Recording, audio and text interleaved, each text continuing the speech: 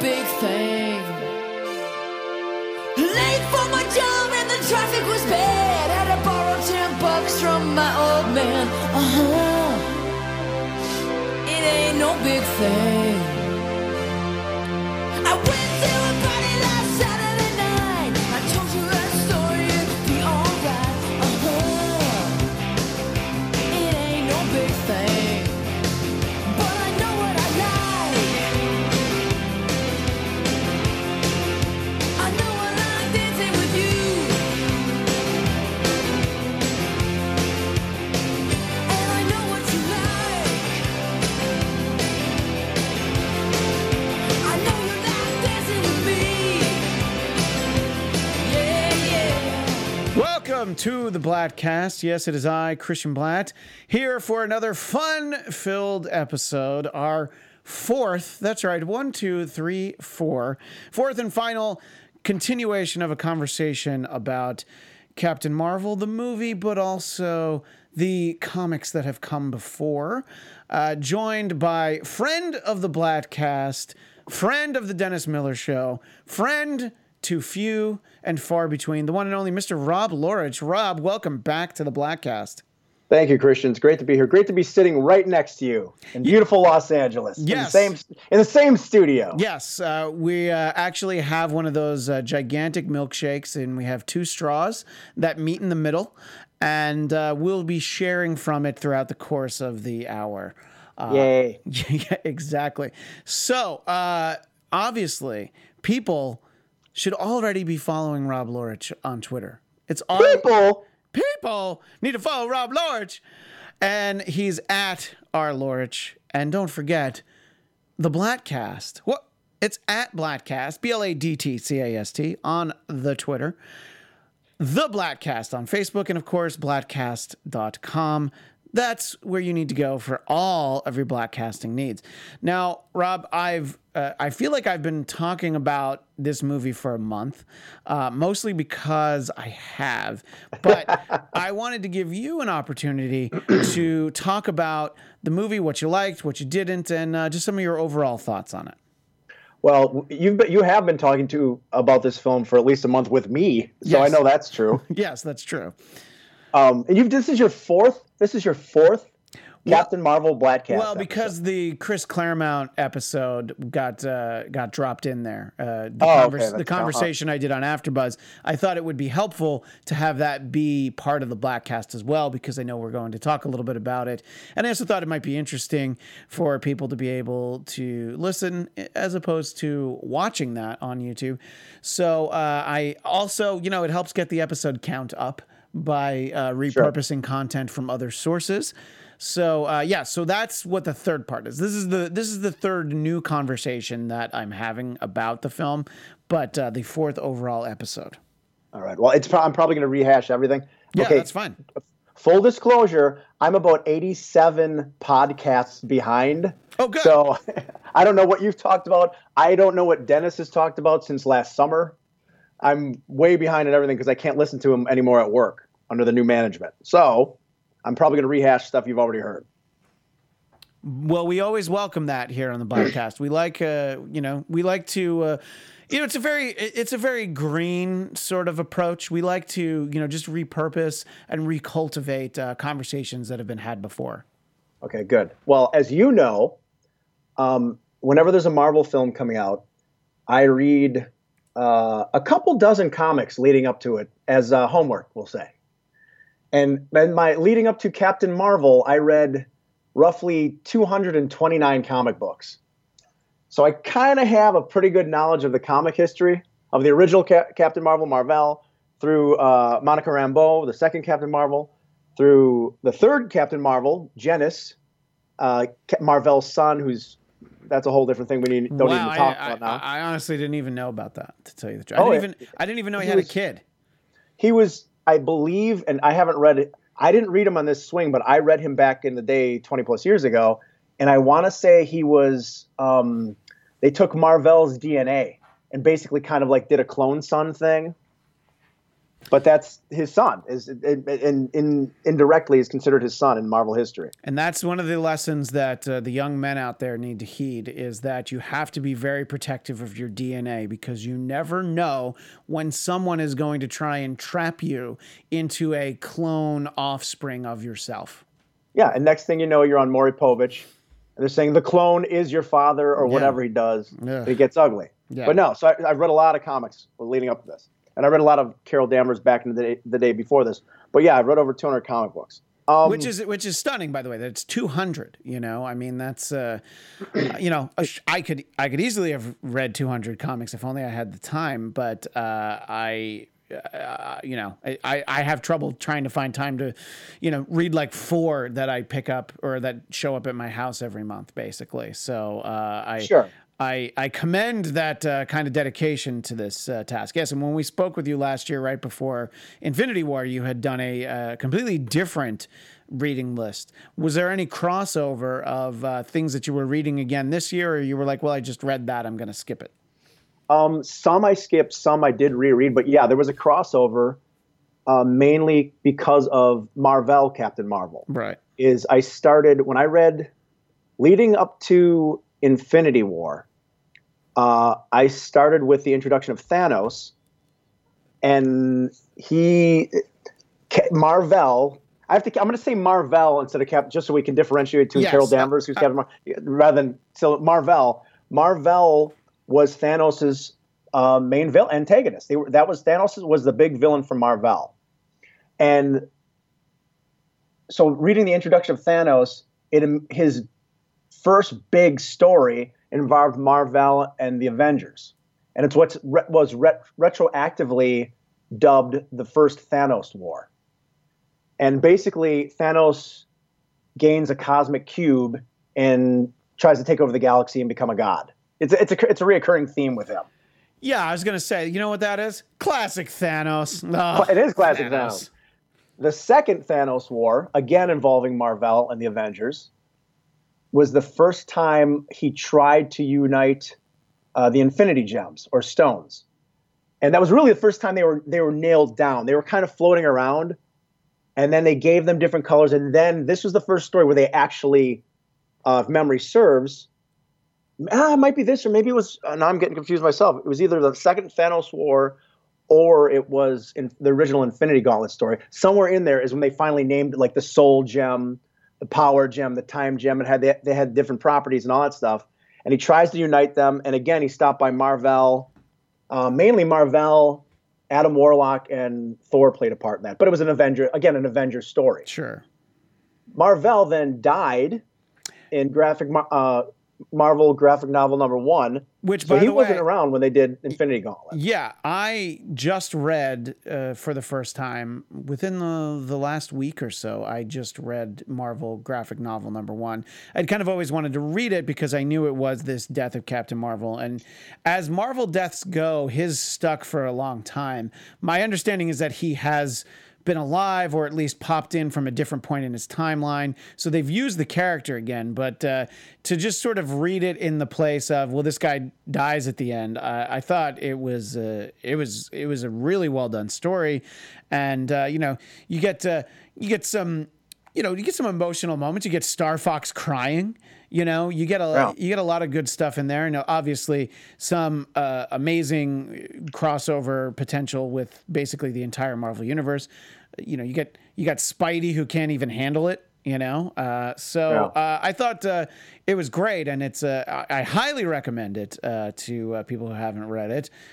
You know, as a young boy, I never read it because, you know, you would have had to buy the physical actual comic book, and it always seemed to be worth quite a bit, the Marvel graphic novel #1. So yeah, it wasn't until I was in my 40s that I read it, but I'm not that familiar with the Mar-Vell character. I haven't read much with him in it, so it's sort of an interesting thing where it's kind of my first real exposure to him is this kind of final adventure where he realizes he's dying. That was the first Mar-Vell story I read too. I read it when I worked at a comic shop on a slow day. I just pulled it off the shelf. Right. Which, of course, now I'm kicking myself. I should have bought it. You know, I didn't. That was 25 years ago, roughly, almost. But I did too. And I'm like, wow, I see why this guy was a big deal. Now, for this run, my comic reading run, leading up to the Captain Marvel film, I went back and started with his introduction. So his first appearance, Carol Danvers' first appearance which was in his second issue he was in, Marvel Superheroes 12 and 13, I believe. And then they gave him his own title, Captain Marvel. Sure. So I read those from the beginning, and then I ended up rereading the first Thanos War. That's the only part I really reread, and his issues that were part of that. But I read his entire run. Then they began Ms. Marvel, and I read that entire run. And then kind of any story that seemed important, where one of them would appear in someone else's book, like Marvel 2-in-1 with Thing, or Marvel Team Up with Spider-Man, something like that, or maybe an X-Men story, wherever they would pop up and it looked important, I'd read that. Right. So I went through his whole run, then her initial run, and then and it was interesting, and I'll say something that's parallels both books. Neither solo book is great. The original Mar-Vell run is not great, and the original Ms. Marvel run, even though it's written by Claremont, is not great. They both of them, I feel, they both work better when they're with, not necessarily on a team book, well, not necessarily on a team, but in a team book, when they're interacting with other characters. Right. And I can't say that's a fault of the characters. They're superheroes. I just have a feeling that most writers didn't know what to do with them because they had a high power set and they were deemed quote unquote cosmic in some degree or another. Yeah, I do find that to sort of be the case. I mean, I thought it was interesting when I spoke with Chris Claremont last week, which people heard in the previous installment of the Bladtcast number 319, that he ended up writing Ms. Marvel mostly because he just he got paid by the page, so he took on more pages. And one of the points that I didn't make to him, because I don't know, I guess it wasn't that significant, but at that point, Marvel stories were 17 pages. So that's 5 less pages you were getting paid for than you would a few years later or even a few years earlier.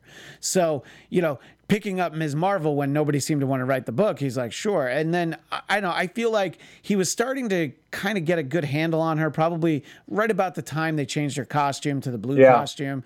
And then, of course, the book gets canceled. And she ends up in the Avengers, which, as we covered last time, she was never a fit there. Claremont didn't have a good answer because he's a writer and doesn't necessarily want to speak with other writers, speak about other writers, particularly that writer of the Avengers. That if you look around online, I don't think he and David Michelini ever actually got along very well, or at least that's what Jim Shooter's putting out there in the internet. So, but what do you think about Carol Danvers, then Ms. Marvel? Why do you think she didn't work in the Avengers when, it's a similar situation? She-Hulk's book gets canceled. She ends up in the Avengers. She also ends up in the Fantastic Four. I think that she did really well in both of those series. And actually, that's when I first started reading the FF, was when She-Hulk was on the team. Why do you think that Carol does not work well, or at least in that stretch of the Avengers, why she didn't work that well? Well, in that one, as opposed to a later stretch where we'll talk about in a bit, which was actually my favorite Carol Danvers, which is from around 2000-ish, maybe. Is this Warbird Carol Danvers? Or okay. Yeah, which was the first I read, and that was my favorite. And having read all of them pretty much now up until the last couple of years, it's still by far my favorite, and I'll get to that. I don't know. It's the same as, well, I shouldn't say it's the same as a solo book where Mar-Vell, like you were talking about how they were writing 17-page stories at the time, and those kind of would fluctuate every couple of years. Some would go more, some would go less, or what have you. What's interesting is going back and reading these books now, a lot of those books, the original Mar-Vell, I know Ghost Rider did it, and some of those other, it had been mostly early 70s to mid 70s. Those were published every other month. They weren't even monthlies at times. So it makes more sense that these guys like Claremont wanted to stockpile books for money. They're getting paid by the book. So it wasn't even a monthly. When you got a run on a book, you weren't even putting out an issue, 12 issues a year. Yeah, It was it's often crazy. less than that. It's crazy to think about that when he started writing. Well, it wasn't called Uncanny X-Men at the time, but the book that would be titled Uncanny X-Men, it was every other month, and it was 17 pages every other month. So that's why he was writing Iron Fist and Marvel Team Up, and he took on, he took on Ms. Marvel, and I'm not even sure what else he was writing. I just know that he was writing like 4 or 5 books a month, which is funny because even later in his career, when certainly he wasn't as hung up on page counts, he was still writing like Uncanny X-Men and Excalibur and Wolverine and I don't know, probably something else I'm not thinking of. So, the workload never seemed to be a problem for him. Yeah. And something I should note is Captain Marvel has never had a successful book. None of them. I think Genis had the longest run. Mar-Vell was canceled repeatedly throughout the 70s, and then they'd have a Thanos war, and everyone's like, oh, he's a great character. So they'd bring the book back, pick up the numbering where it left off, which is what they used to do that back in the day instead of a new number 1 like they always do now. Right. And repeatedly he was canceled. Carol Danvers' longest run she had was volume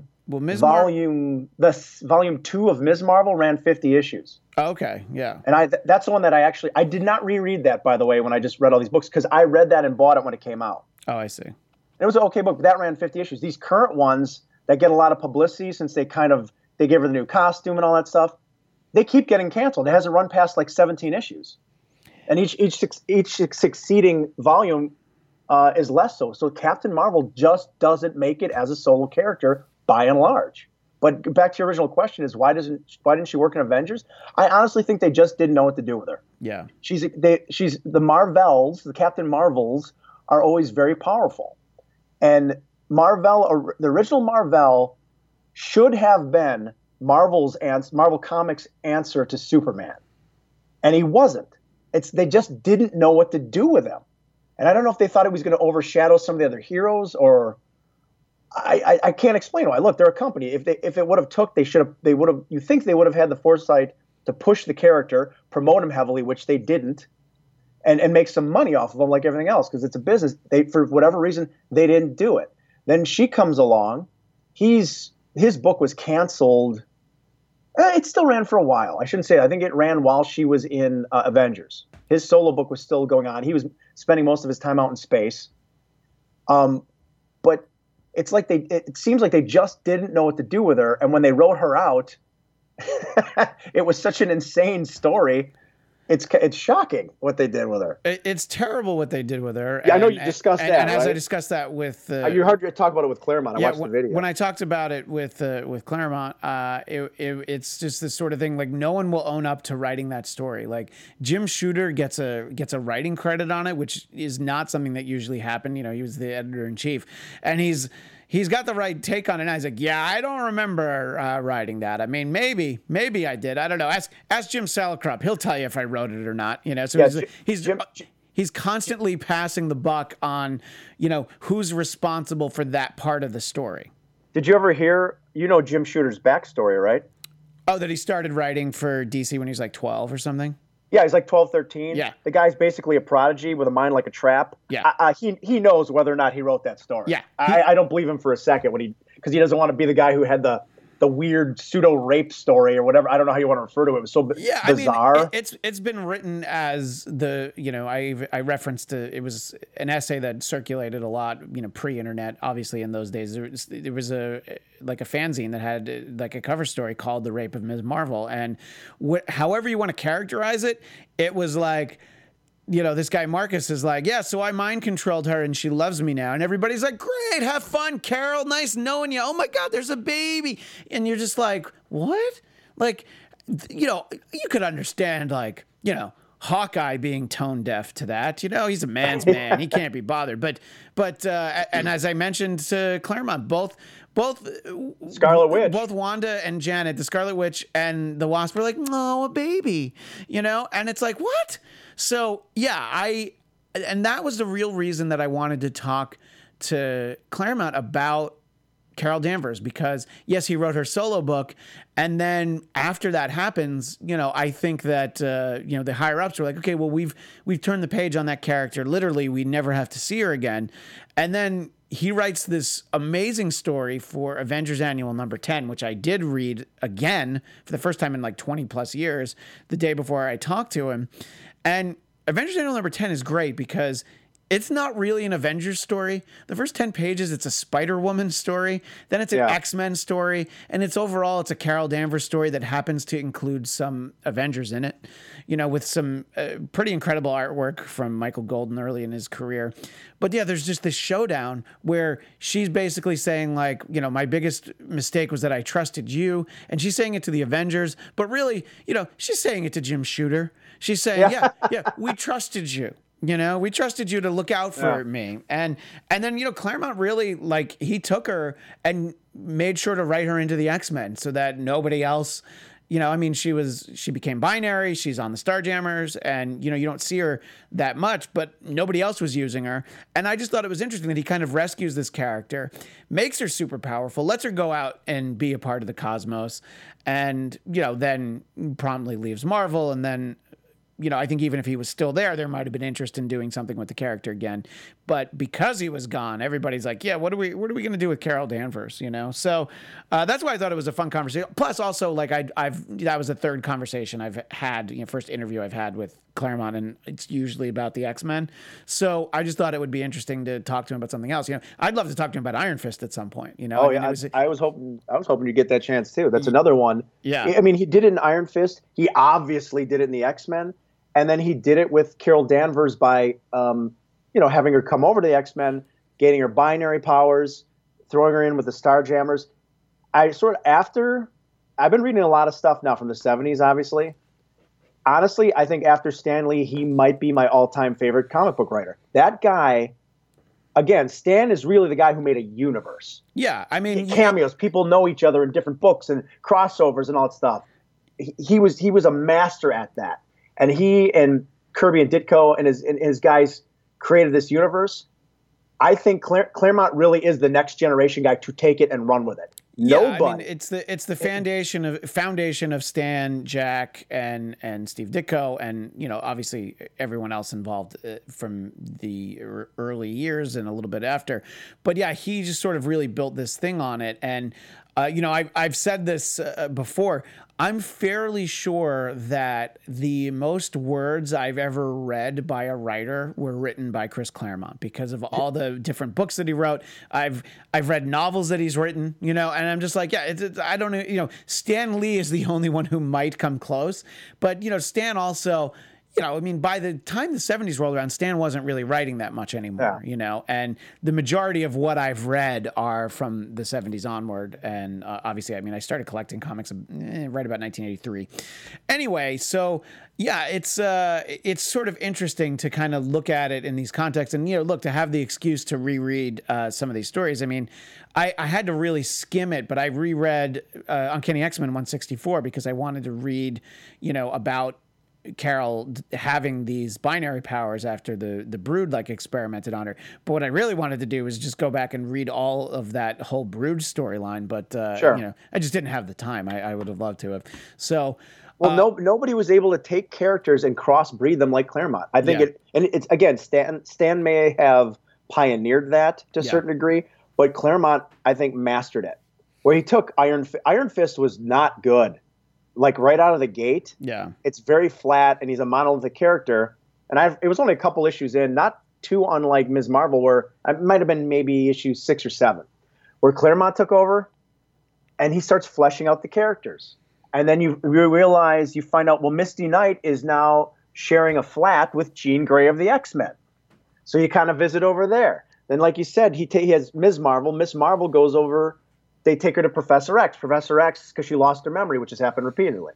Yeah. Helps her with her memories. Then she's hanging out with the X-Men. Then she meets the Star. And he really binds the universe together in such a readable way that it's just, you can't find that today anymore, man. Now everything just feels like they're doing it to get you to buy somebody else's book. You know what I mean? Right. His felt organic. It was driven by the story. That's exactly what I was going to say, because, the first big crossovers weren't bad. It's just when it turned into like, all right, every summer we're going to have a crossover now. So like when you have the Mutant Massacre, that's actually really cool.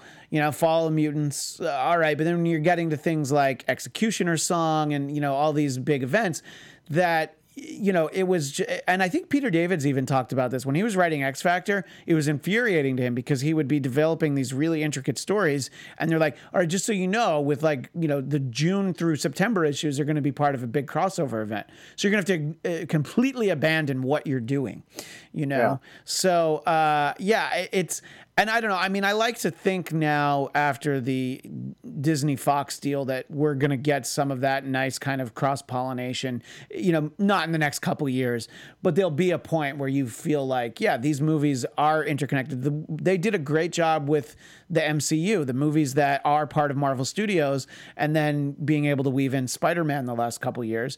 But, the fact that we've never had the FF, that we haven't had any of the X-Men, just the idea that you could get that same feeling, just reading like an X-Men story that just happened to have Spider-Man in it. Well, they didn't do it because they were trying to sell more copies. They were going to sell just as many copies, and I liked when it just naturally seemed to make sense in the course of a story, like, I mentioned this one of the times I talked to Chris Claremont. There would be crossovers with like the book Power Pack that I liked because I was a little kid. And then sometimes like those characters would just appear in the Uncanny X-Men because it made sense. It was a good interaction that Wolverine had. He always had a great interaction with kids. And, there's this like father figure sort of notion for him. You're not doing it based on trying to generate sales, which, I haven't read comics regularly until the last year or so, and it's really a handful. But I was out most of the 21st century because I just felt like the focus was on sales, and I'm not an idiot. I know that was always important, but you felt like it was at the expense of the story, And even now, sometimes I'll read stuff on Marvel Unlimited, and I'm just like, sometimes the artwork is awful. There's great artists working today, but they're just like, I don't know. Do they just not put the same level of care into it? So I don't know. I don't quite know how we got down this rabbit hole, but I'm glad we did. So am I. But are you reading anything right now? I mean, maybe maybe not the month it comes out, but anything current? I'm not. Well, technically, I don't read any superhero comics anymore from Marvel or DC. Right. I dropped, DC. Every time I say this, I got to add a year. Like 7 years ago or whenever they did the New 52. Sure. And truth be told, I wanted to get out because of money.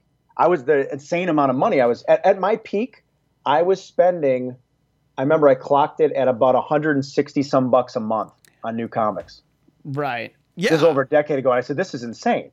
I can't do this. So when I got an opportunity when they ended my era, so to speak, with New 52 and they restarted their universe, I tried a couple new ones. I'm like, yeah, okay, I don't need to get into this, and I left. When Marvel ran out of ideas, and they did their Secret War rehash, and they basically did their Crisis on Infinite Earths. I did this. I wasn't reading a lot at the time anyway, but I officially just got out then. I said, okay, I'm going to get out. And now I have decades still from this night, 1960, what is it, 2? Yeah. When was FF number 1? 1961. 61 through, Secret War to read, to fill in all those blanks.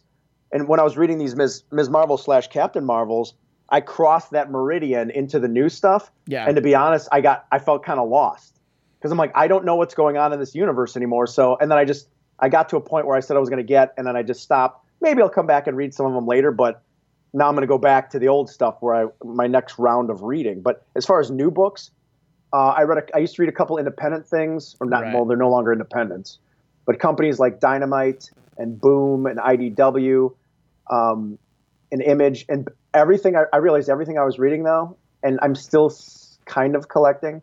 They're all tied to film or television properties. Star Wars, Darth Vader, the companion Star Wars book, and I'm going to be dropping those soon.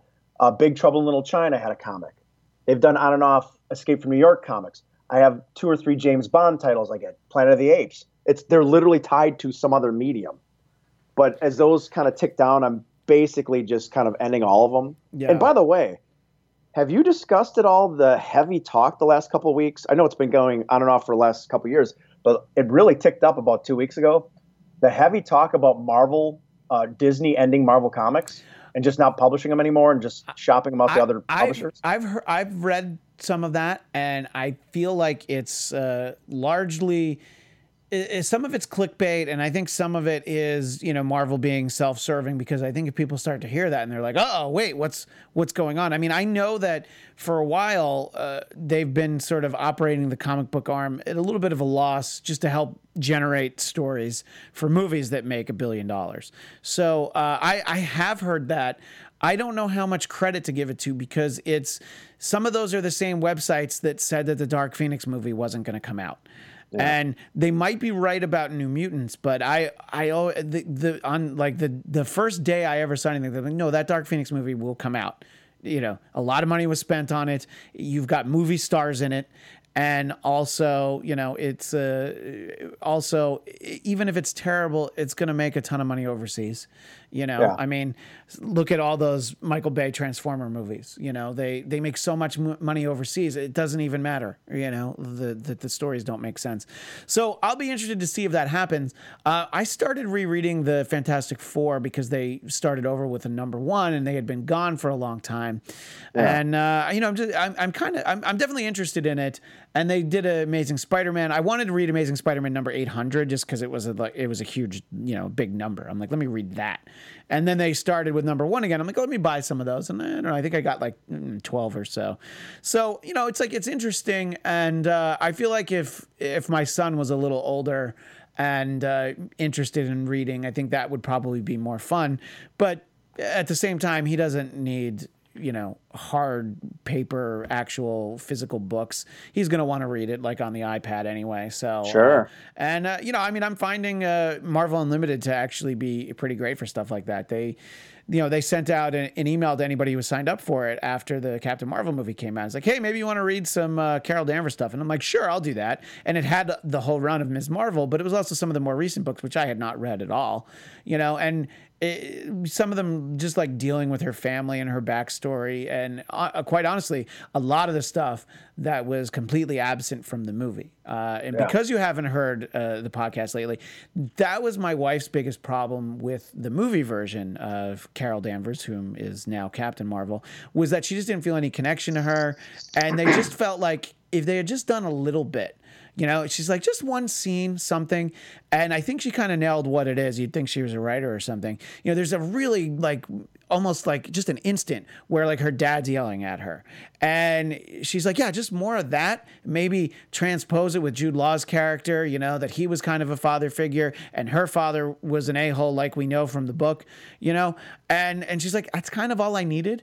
And I was like, yeah, but the movie was 2 hours and 5 minutes. And she's like, well, it could have been a little longer then, I guess, So I don't know. I think that it'll be interesting if we get more, character building for Carol, because in the movie, she doesn't remember. And even at the end of the movie, she doesn't really remember that much, because Professor X wasn't there to help her with her memories. That's really the problem. So, but I guess, and we can go back to talking about comics, but just to transition to that, I wanted to kind of get your overall thoughts on the movie. Again, the pros, the cons, just sort of overall what you thought, having done all of this homework heading into it. Were you excited or were you cautiously optimistic? How were you approaching this movie? Well, I'd been excited, obviously, when they said they were going to do it. When they started showing the trailers, I got less excited because the trailers, I think most people agree, were not great because they didn't tell you at all what the story was about. No. All you saw was kind of images of her shooting beams and some flying, some punching, you know what I mean? Yeah. And Sam Jackson. Right.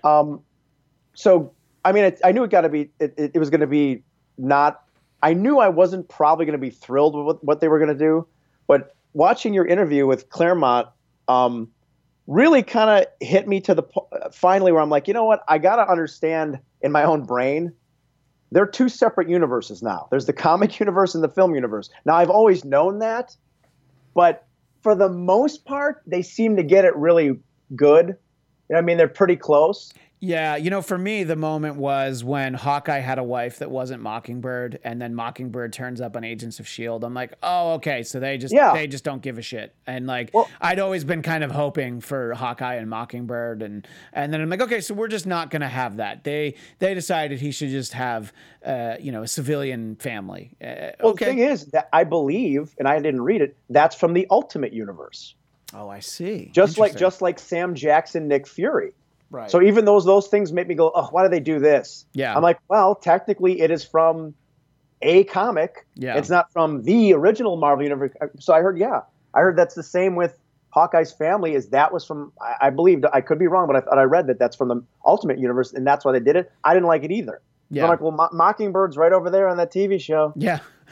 And I think it's easy for Claremont to do because he's probably already got to separate in his head. Well, there's the universe that I created, and then there's, Jim Lee and everybody, messed up my universe, and then I went back and tried to fix it, and then they messed it up again. So I think he has a universe in his head, and then other stories happen in some kind of alternate universe. So I think he's able to watch the movies in a very detached way. And that's what I try to do. Cause look, for really until the past year, I wasn't reading any new comics. So this was just all the new content for me. And I'm like, great, there's, 21 movies. That's plenty. I don't need more. Yeah. No, so there's all this. I was excited initially when the movie was going to come out. Then like a week or two before, they dredge up this statement of Brie Larson's, a year ago when she was talking about A Wrinkle in Time about, we don't need more white dude, 40-year-old reviewers and all that stuff. And that shit exploded. Right. And then you have these guys wantonly wanting to protest the film, which, hey, dummies, it's in the MCU. It's going to do fine. Yeah. It doesn't, And by the way, did you hear Disney is buying out theaters? Did you hear that one? I heard that, and I was just trying to, and somebody that I know well enough on Facebook, I was just like, look, I don't want to get into a whole thing, but I did research just to make sure that I was right. It's the 10th highest grossing superhero movie. I almost said comic book movie, but it's the 10th highest grossing superhero movie. So it, as we're talking right now, it surpassed Thor Ragnarok, Venom, and Spider-Man Homecoming. And I will say two of those movies are much better than Captain Marvel, and the other one is Venom. And wow. And I didn't hate Venom anyway. I thought Venom was fun. I didn't see it. It's fun if you like the character and you can deal with there not being a connection to Spider-Man, which I can't. Yeah, I can't deal with that. I know. Believe me, it seems nuts. It is nuts, but it's a fun ride if you just take it at face value. And so the narrative didn't change, when the movie started to make money. It was like, well, it's making money because Disney's spending money to make money. I'm like, well, you do a little of that. But if you did that, you wouldn't be getting close to $1 billion at the box office. You can fake it. You can game the system a little bit, but you can't have that kind of return. And sure, some of that is overseas. And, because basically this conversation started as like, oh, I guess movie theaters are showing Shazam early because Captain Marvel died. I'm like, no, they did it with Aquaman. They do it all the time with movies that they come out. You can see them for one night a couple weeks early. Well, the strangeness of, and look, there are some supposedly theater owners who are saying like, yeah, we sold out, but then like 100 people don't show up. And that's what started this. Right. I'm like, okay, let's say that happened. Has anybody ever analyzed to see if that has happened with other films? Right. Maybe they bought out a theater for a group of people and there was a snowstorm. Yeah. Who knows? There's reasons people don't go. But the idea that Disney is buying their own tickets it's not Scientology. Right. They're not buying copies of Dianetics to force it to go up the New York Times bestseller list. It's stupid. No, but they should have bought out theaters for Battlefield Earth. I mean, if they were really that motivated, they should have made sure that Battlefield Earth was a #1 movie. If they wanted exactly, to do that. That's what they should have done it for. So it's gotten so crazy. Yeah, the politics and around it's like this movie. you can't convince anybody that they're wrong. It's like they've bought into a certain narrative. And it's like, I don't care that people don't like the movie. If you see the movie and you don't like it, hey, that's an opinion. You're supposed to have that way. Don't be afraid to say you don't like it. But at the same time, don't be like, oh, that trailer looks bad. I know the movie's bad. You might be right, but you don't know. And then the idea that like, oh, this one wrote a favorable review. How much did Disney pay you to do that? But of course, what I always say is if Disney wants to pay me to write favorable reviews, I would be happy to do it. I have no problem doing it. I just don't think that this was a case where it happened. So yeah, the whole movie gets swept up into that because Brie Larson's comments weren't about this movie. And I saw Wrinkle in Time. It wasn't great, but I watched it in a way of where I'm like, a kid's probably going to like this, and sometimes that's enough. And I didn't even remember her being in the movie. That's the funny thing. But anyway. That's how I felt about her and Captain Marvel. I don't remember her being in the movie. Well, there you go. Sadly enough. No, I'm kidding. But so you had all this hubbub leading into it. So then I finally saw the movie, and I actually went with a friend and his little kids. Now, his kids liked it. Okay, sure. They're little kids, and I'm like, good. His daughter, and he had a daughter and a son. They liked it. Good. That's good for them. I didn't like it. But I have two not like it. I have the movie, I don't like it in itself, and then there's the comic fan. And it does, admittedly, it's hard to separate what I know from the comics from what I'm seeing on screen sometimes. So this was a really difficult one with that because Sure. I just got done reading over 200 comic books. Right. And I'm watching a 2-hour movie, which is barely a cliff notes of some of that stuff. Yeah. Weird, permutations of them. So it was weird. But no, overall, I didn't like it. For me, it's the first bad MCU film.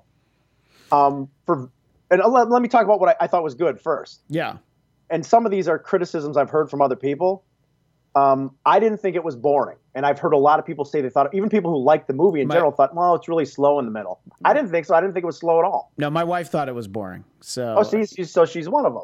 Yeah, she thought it was boring, and it's partially because she didn't feel connected to Carol, and she spent a lot of the time sitting there in her head trying to fix the movie. She's like, well, how would I have made it work better? So, Oh, I did plenty of that. Don't get me wrong. Right. But at the same time, and maybe this is just because I'm such a homer with the MCU, I'm constantly paying attention because I'm always looking for little references in the back of my head to things in the comic. Oh, that character and that side thing, and that the name of that book is really a reference to this. You know what I mean? Right, when you sure. see things. So I wasn't bored at all. I thought some people criticized the use of the nonstop use of pop and rock music. I thought it was great because it was all good music. Yeah, I love that soundtrack, and it's like, it's different than the Guardian soundtrack because it's like, well, it was in the 90s. And I hadn't heard that criticism because most movies are done that way, I mean, the thing is, they were criticizing it in reference to Guardians, and particularly Guardians 2, Volume 2, that the music felt really kind of forced. Yeah, that was like, oh, look, they're breaking up their friendship, but they're playing Fleetwood Mac's The Chain, which is about like people being linked. Do you get it? And the whole I'm Just a Girl sequence was like that, but worse. But so what? I'll spot them that one. For the rest of it was cool. I had no problem with it. Yeah, I thought that it was a good use of music, and I think that Guardians 1, it was completely unexpected, and it just was so well incorporated. And then, Guardians 2, that was really my thought too, is that the music felt really forced. In general, I thought that this was fun. I mean, it had a karaoke scene with Lita Ford's "Kiss Me Deadly," which is what people have already heard intro this episode because I was saving that for my conversation with you, the Lita Ford song, because I understand all of the shortcomings of the film, and I saw it twice because I went to a press screening, then I went with my wife, and I was not any less. I was just as entertained as I was the first time, knowing where it was going and kind of being able to watch it. But yeah, I mean, it's not great. I mean, I know you and I have a difference of opinion in the Thor movies, but to me, it's don't do it. Don't you go there. I'm just saying, don't you shit on Dark World. I'm just saying it's still not the worst one for me, And then if you start factoring in movies that are not part of the MCU, but if you bring in all the Spider-Man and all the X-Men movies, it's different. No, compare this to X-Men Origins Wolverine, and all of a sudden this is The Godfather, but So So those are things that I didn't thought the music bother was you, fine. but were there moments where you're like, okay, I have to admit that was really cool, anything like that? One little detail I liked, and a lot of people are shitting on how much. Well, we got to go back. This film was forced. This was not originally supposed to be leading into an Infinity Endgame or whatever, Avengers Endgame. Right. And I think that, to me, was one of the root problems. It felt like it. They were so desperate to tie this in and make it relevant to Avengers Endgame. They're like, oh, look, and Nick Fury, you know how he lost his eye? It was from her cat. Yeah. And you know what why they're called Avengers? Because Avenger. And by the way, the Avenger thing, I actually thought that was cool. Wow, he got it off her plane. Yeah, that's probably my least favorite thing in the whole movie. But see, I like that one. Claremont liked it too. So what do I know? You know, I didn't like the cat thing. I thought was stupid because he was buddies with the cat the whole movie. Yeah, there's no reason for it to scratch him other than the fact that so they could say, oh, he lost his eye because of the flirkin or whatever it's called. The kitty cat. Yeah, exactly. But no, I just, like I said, there was nothing I really dug much. Yeah. I didn't like, I think Brie Larson, for all the shit she takes, and I think a lot of it she brings on herself, I think she is drop dead gorgeous. I think she is stunningly beautiful in a lot of things I've seen her in, including parts of this. Yeah. But, I thought she looked great. I thought the costume was cool. But I didn't buy her. Well, kind of like Heather said, she felt no connection to her because she didn't get much backstory. Right. I felt not much connection to her because it seemed at times like she was just posing to me. I didn't buy her performance. It was a lot of mugging and trying to look tough and trying to pose like what she thinks a superhero would pose like. And some of that is supposed to be because at this point in her life, she's kind of this cold military character. But even by the end of it, I didn't get, other than her smiling once or twice at Monica Rambeau, which was awesome. Yeah, but see, I didn't know she was in this movie, and I guess some people did. Yeah. So when they say her mom's last name, I'm like, oh no, really? And I was really like legitimately excited, probably more than anything else in the movie, because again, sort of talking about the period in time when I started reading comics, that Monica Rambeau was Captain Marvel. She was on the Avengers. She ended up being the leader of the Avengers. And so that's one of those characters that's always been near and dear to my heart. And I thought just when we physically see little Monica, I'm like, oh yeah, all right. So we're getting that at some point, figuring that this movie's, I don't know, set 20 some odd years before the current timeline, or I don't know how they break it down. So it's like, great. So in another movie, she'll be Captain Marvel, or she'll be, I forget what her other character name is. She went from Captain Marvel, Photon, and she's not even Photon anymore. She's something else. Photon was the one I was thinking of, but that's true. I think that was the longest during kind of our era when we were reading comics. Right. Younger. But she's something else now, and I can't even remember what it is. Yeah. Well, and she basically has kind of the same color scheme, but she wears more of like a trench coaty thing. I don't know. She still looks cool. Yeah. So so stuff like that I liked. I thought that the buddy cop aspect of it, where it's Carol and Fury on a road trip, I'm like, yeah, I like watching them banter. That's fun for me. To me, that's the character stuff that I liked, and that's not enough for some people. And sure. I don't know. I understand all the criticism, but I walked out of the theater both times. I'm like, I still had fun, and that's all I look for. Obviously, I think if at the end of Endgame, if all I can say is like, oh, that was fun, that'll be a letdown because everything's building up to that point, So, I think that. And by the way, obviously, I was talking about Thor: Dark World. I remember when I saw it in the theater, I was like, I like the first one better, but it's not like I hated it.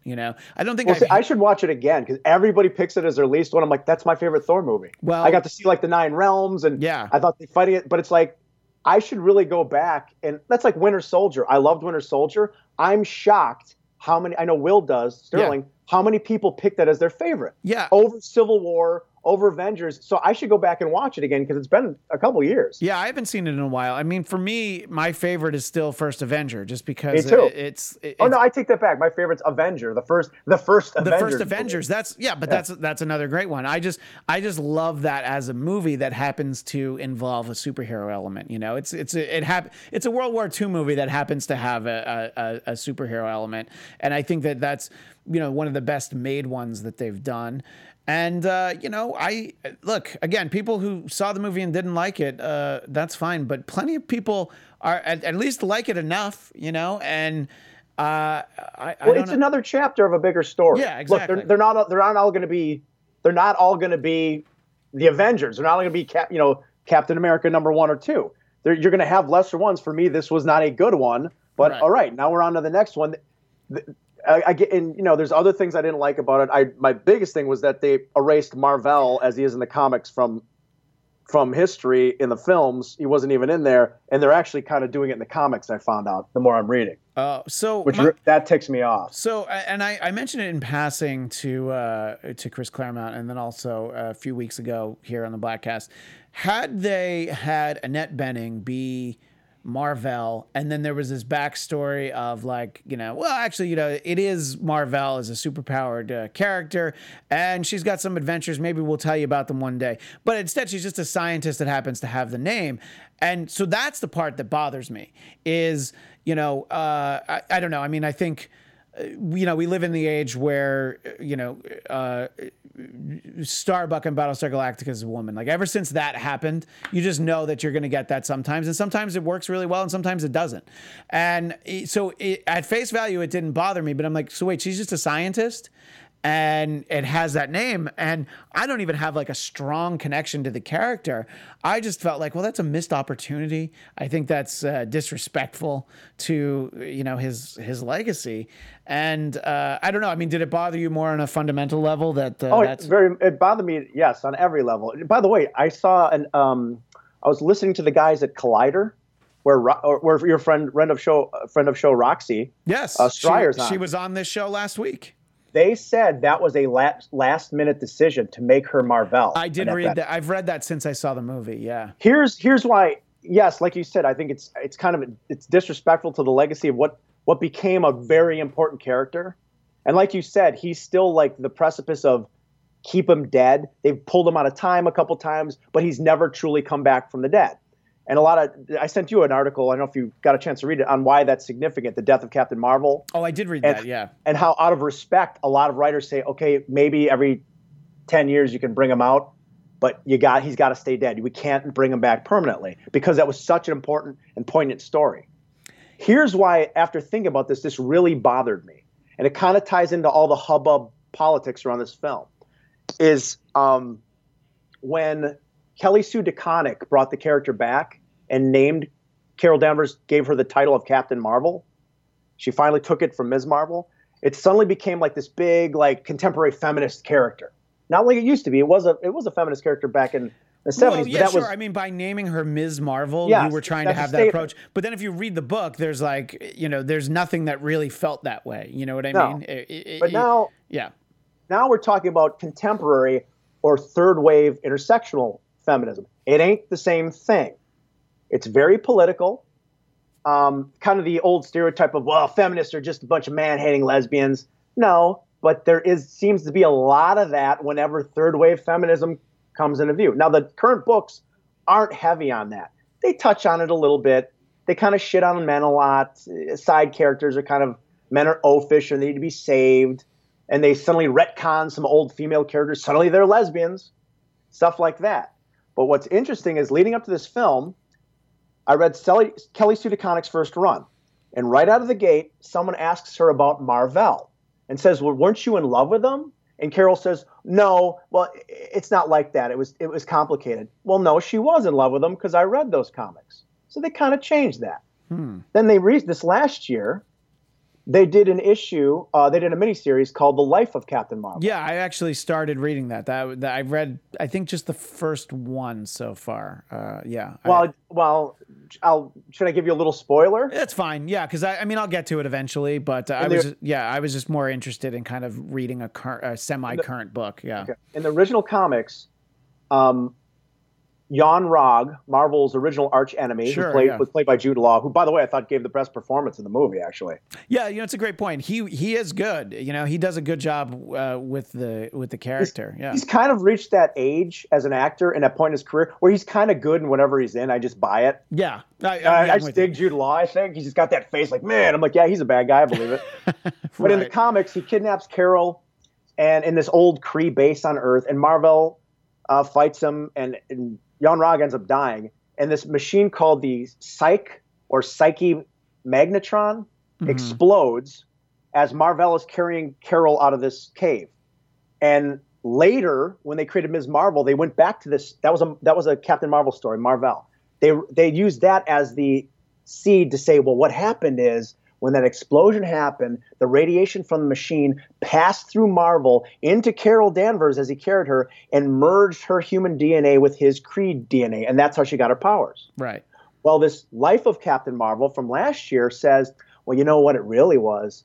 Carol's mother all this time was actually a Kree warrior. We didn't know that. And that explosion had nothing to do with Mar-Vell. She didn't get his powers. It just activated her dormant powers in her half Kree body. So they've already stripped her of Mar-Vell's importance. By making Mar-Vell a woman in this film, not only have they erased his legacy from history, and this is where you get back to this third wave feminism stuff. She has not a single positive male influence in her entire life now in the MCU. Every man was an asshole who told her she couldn't, who held her down, who sexually harassed her. And then you get into her relationship with Maria Rambeau, which a lot of people are saying, and my friend's daughter goes, are they lesbians? His kid, she's like 15. Okay. See, I pictured like a really young kid. You know, it's funny because there was no reference to a father for Monica, a husband to Maria. Sure. And sure enough, Brie Larson apparently said they're making her a lesbian slowly in the comics. You watch, if they're around 2 years, she'll be a lesbian. That's intersectional feminism. And here's the thing about that is that one of the shows that I am one of the hosts on is a show called Marvel Movie News, which is actually different than the show I was on with Claremont, which is Marvel TV Weekly. But anyway, which is called News for Marvel. No, it's completely different. It's funny because actually that show was originally going to be called Marvel TV News, but then it turned into Marvel TV Weekly, just to differentiate a little bit. I wasn't on both shows at that point. But anyway, and we had a guest on that show, and she sort of talked about all that. I'm like, well, man, I am just a big dumb idiot because I didn't pick up on any of that, and I kind of get it. And this kid, she was very excited about the idea that it was kind of there because that's a story that interested her. And I'm like, okay, I didn't see it that way. And I've asked other people if they felt like that was there. I think if you want it to be there, it's there. And I don't know. I didn't really feel like it was there, but yeah, you're right, because they don't address any of the other questions. I mean, I just assumed that, yeah, sure, Monica has a dad, but we don't need to get to know him. So, and don't get me wrong, I think that is the case in the film. Yeah, but when you add up all these other things, like you said, it can be perceived like that, and I think that might. Like I said, the Mar-Vell thing was the final nail. Like, that ticked me off because now, like, every man was a dick to her in her life. Right. You know what I mean? And she comes off and people have said she comes off very, I don't want to say unlikable. She's not very likable in here. And again, in defense of the character as portrayed in the film and in the film itself, she's going through some shit. Yeah. She doesn't know who she is. And in the comic, she's had memory loss at least 3 times by my count. Yeah, that was actually smart to have her not know who she was and uncap it. Right. But by erasing Mar-Vell, now like every man in her life was a jerk. By the way, even Fury, who like called in Shield to come get her, like they develop a pretty good relationship. Funny that the best relationship is with Ben Mendelsohn's Skrull character. That turns out to be the guy that she can trust. That's another one. Is the shapeshifter.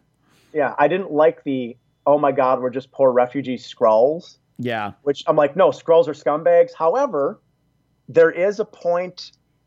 In the Marvel comic history, I want to say it's between Infinity Gauntlet and Infinity War, where they get beaten back so badly by the Kree that they are kind of and this might have been where maybe this influenced the movie, where they got beaten back so bad that Silver Surfer actually defends them because they're at risk of being extinct. Right. So to me, I'm like, okay, in my mind, maybe that's where they are now. Because Mendelsohn does reference, like, yeah, I did some shit in my past too. Yeah.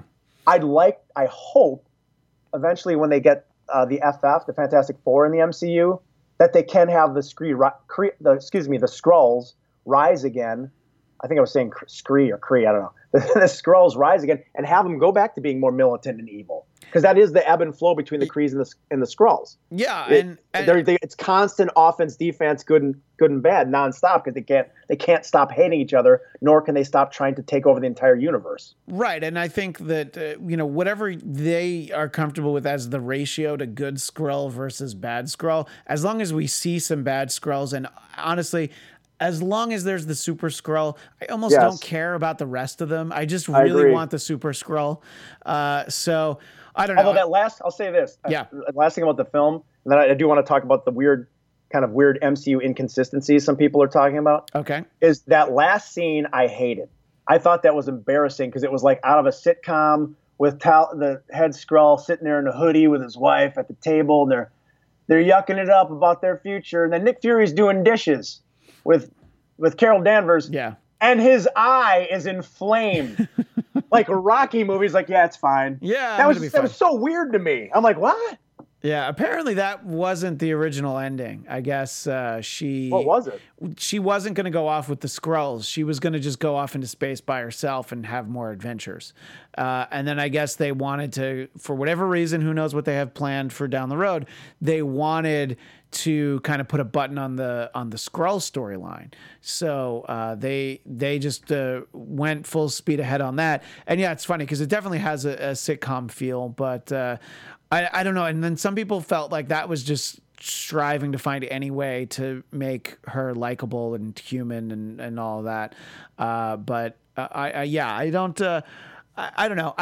I'm interested to see if they'll ever tell any stories from what happens after that point. I thought the same thing. Because there's going to be this 20-year gap. Yeah, because I feel like the next Captain Marvel movie is going to happen after Endgame and whatever comes next. It'll be present day, Carol. So I don't know that we're going to get like, okay, and now we're in the early 2000s, like the way that the last few X-Men movies have all been about a decade apart.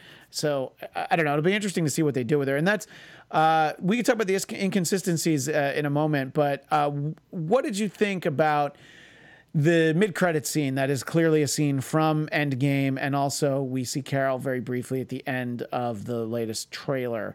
My hope is sort of what you're saying, that it's a character that might work well in a team setting, and I'm interested to see in how well she basically plays with others.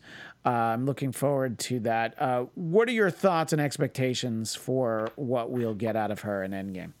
Well, I'm hoping that she works better. Now, she works better in a team film and a team dynamic. Now, what's interesting about this is a lot of people like me thought she was really flat in this film.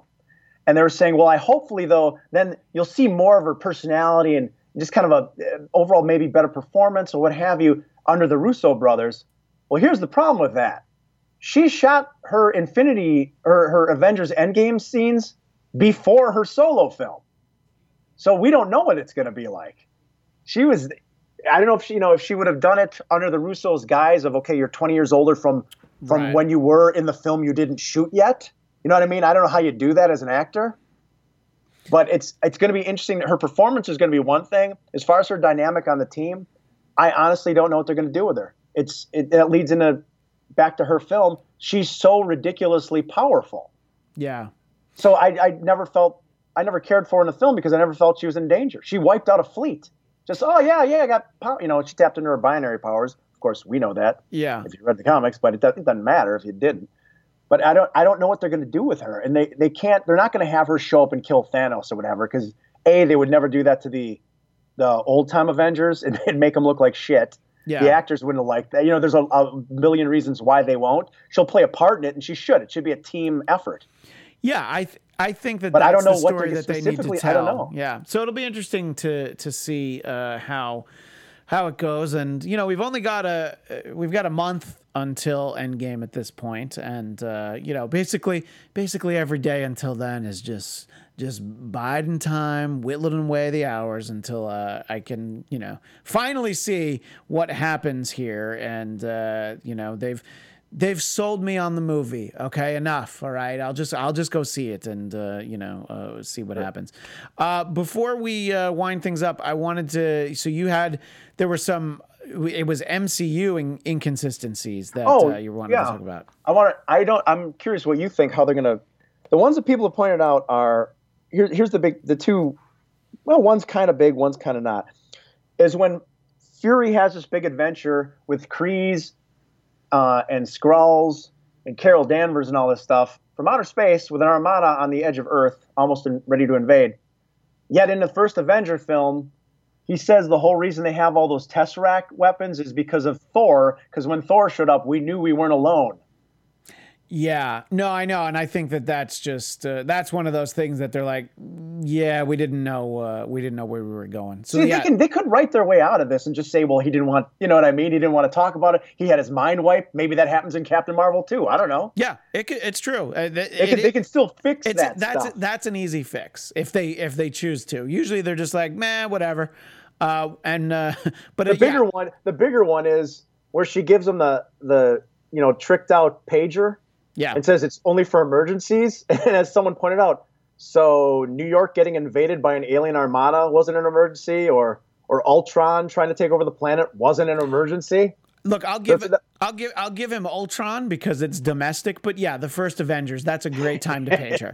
And so what's the explanation? Oh yeah, well, I hadn't put a new battery in it. It was in the charger. I left it at my beach house, Oh, and how the hell did the Tesseract end up there? Shouldn't it be frozen with Captain America? No, it's funny because I saw the movie with Jeff and he had the same question. If you remember at the end of First Avenger, they find the Tesseract, they don't find Cap. So that actually makes sense that it can end up I don't remember that. Yeah. I got to watch that again. I didn't remember it either, in all honesty, because Jeff asked me and I'm like, huh. So I looked it up, and so it just needs to get to, I don't know, Norway or wherever it was, so there's a bunch of ways. So like Fury getting it is one of those things that I didn't think made sense when I saw the movie, but it turns out that's actually not a problem. So good. Yeah. All right. So anyway, well, Rob, as we have proven, we can spend an hour talking about Captain Marvel, where we mostly talk about the movie for 20 minutes and mostly talk about old comics, which I'm perfectly in favor of. And it's been a while since you've been on the Bladtcast, but it's going to have to be again soon because, like I said, Endgame's only a month away. Yeah. So I don't even know if tickets are on sale yet because they keep teasing you, about like, find out when they're going to go on sale. Maybe some theaters have them on sale. I don't worry about it anymore. I see so few films now in the theater. And I have like a couple friends who we go to movies with, and basically one guy is in charge of tickets. Nice. And he'll text me and say, do you want to go this? I'll say yes or no. And then he takes care of them. Right. I like that. Tomorrow I'm going to see Us, which I'm super psyched to see, the new Jordan Peele film. And then I don't think I see anything until Endgame. I don't think I'll see anything until Endgame either, actually, but that's just because I got two kids. But I got to start reading comics. Yeah, I know. I got my Road to Endgame starts tomorrow. Oh my gosh. Well, do you have the list? Do you know how many books it is? Or yeah. I didn't count them, but it's long. And by the way, I should say that if anybody's ever interested in a homework assignment, I can recommend what books you can read, which ones you don't have to, which ones you can skim, and which ones you can skip leading up to any of these movies. So yes, Rob is kind of the librarian of the Marvel universe, sort of the watcher in a way. I was just going to say, the watcher. A Watu. So if you tweet him at @RLaurich, he'll let you know. And yeah, they'll say like, should I read Avengers 181 when Carol joins the Avengers for the first time? I would say no. But what do I know?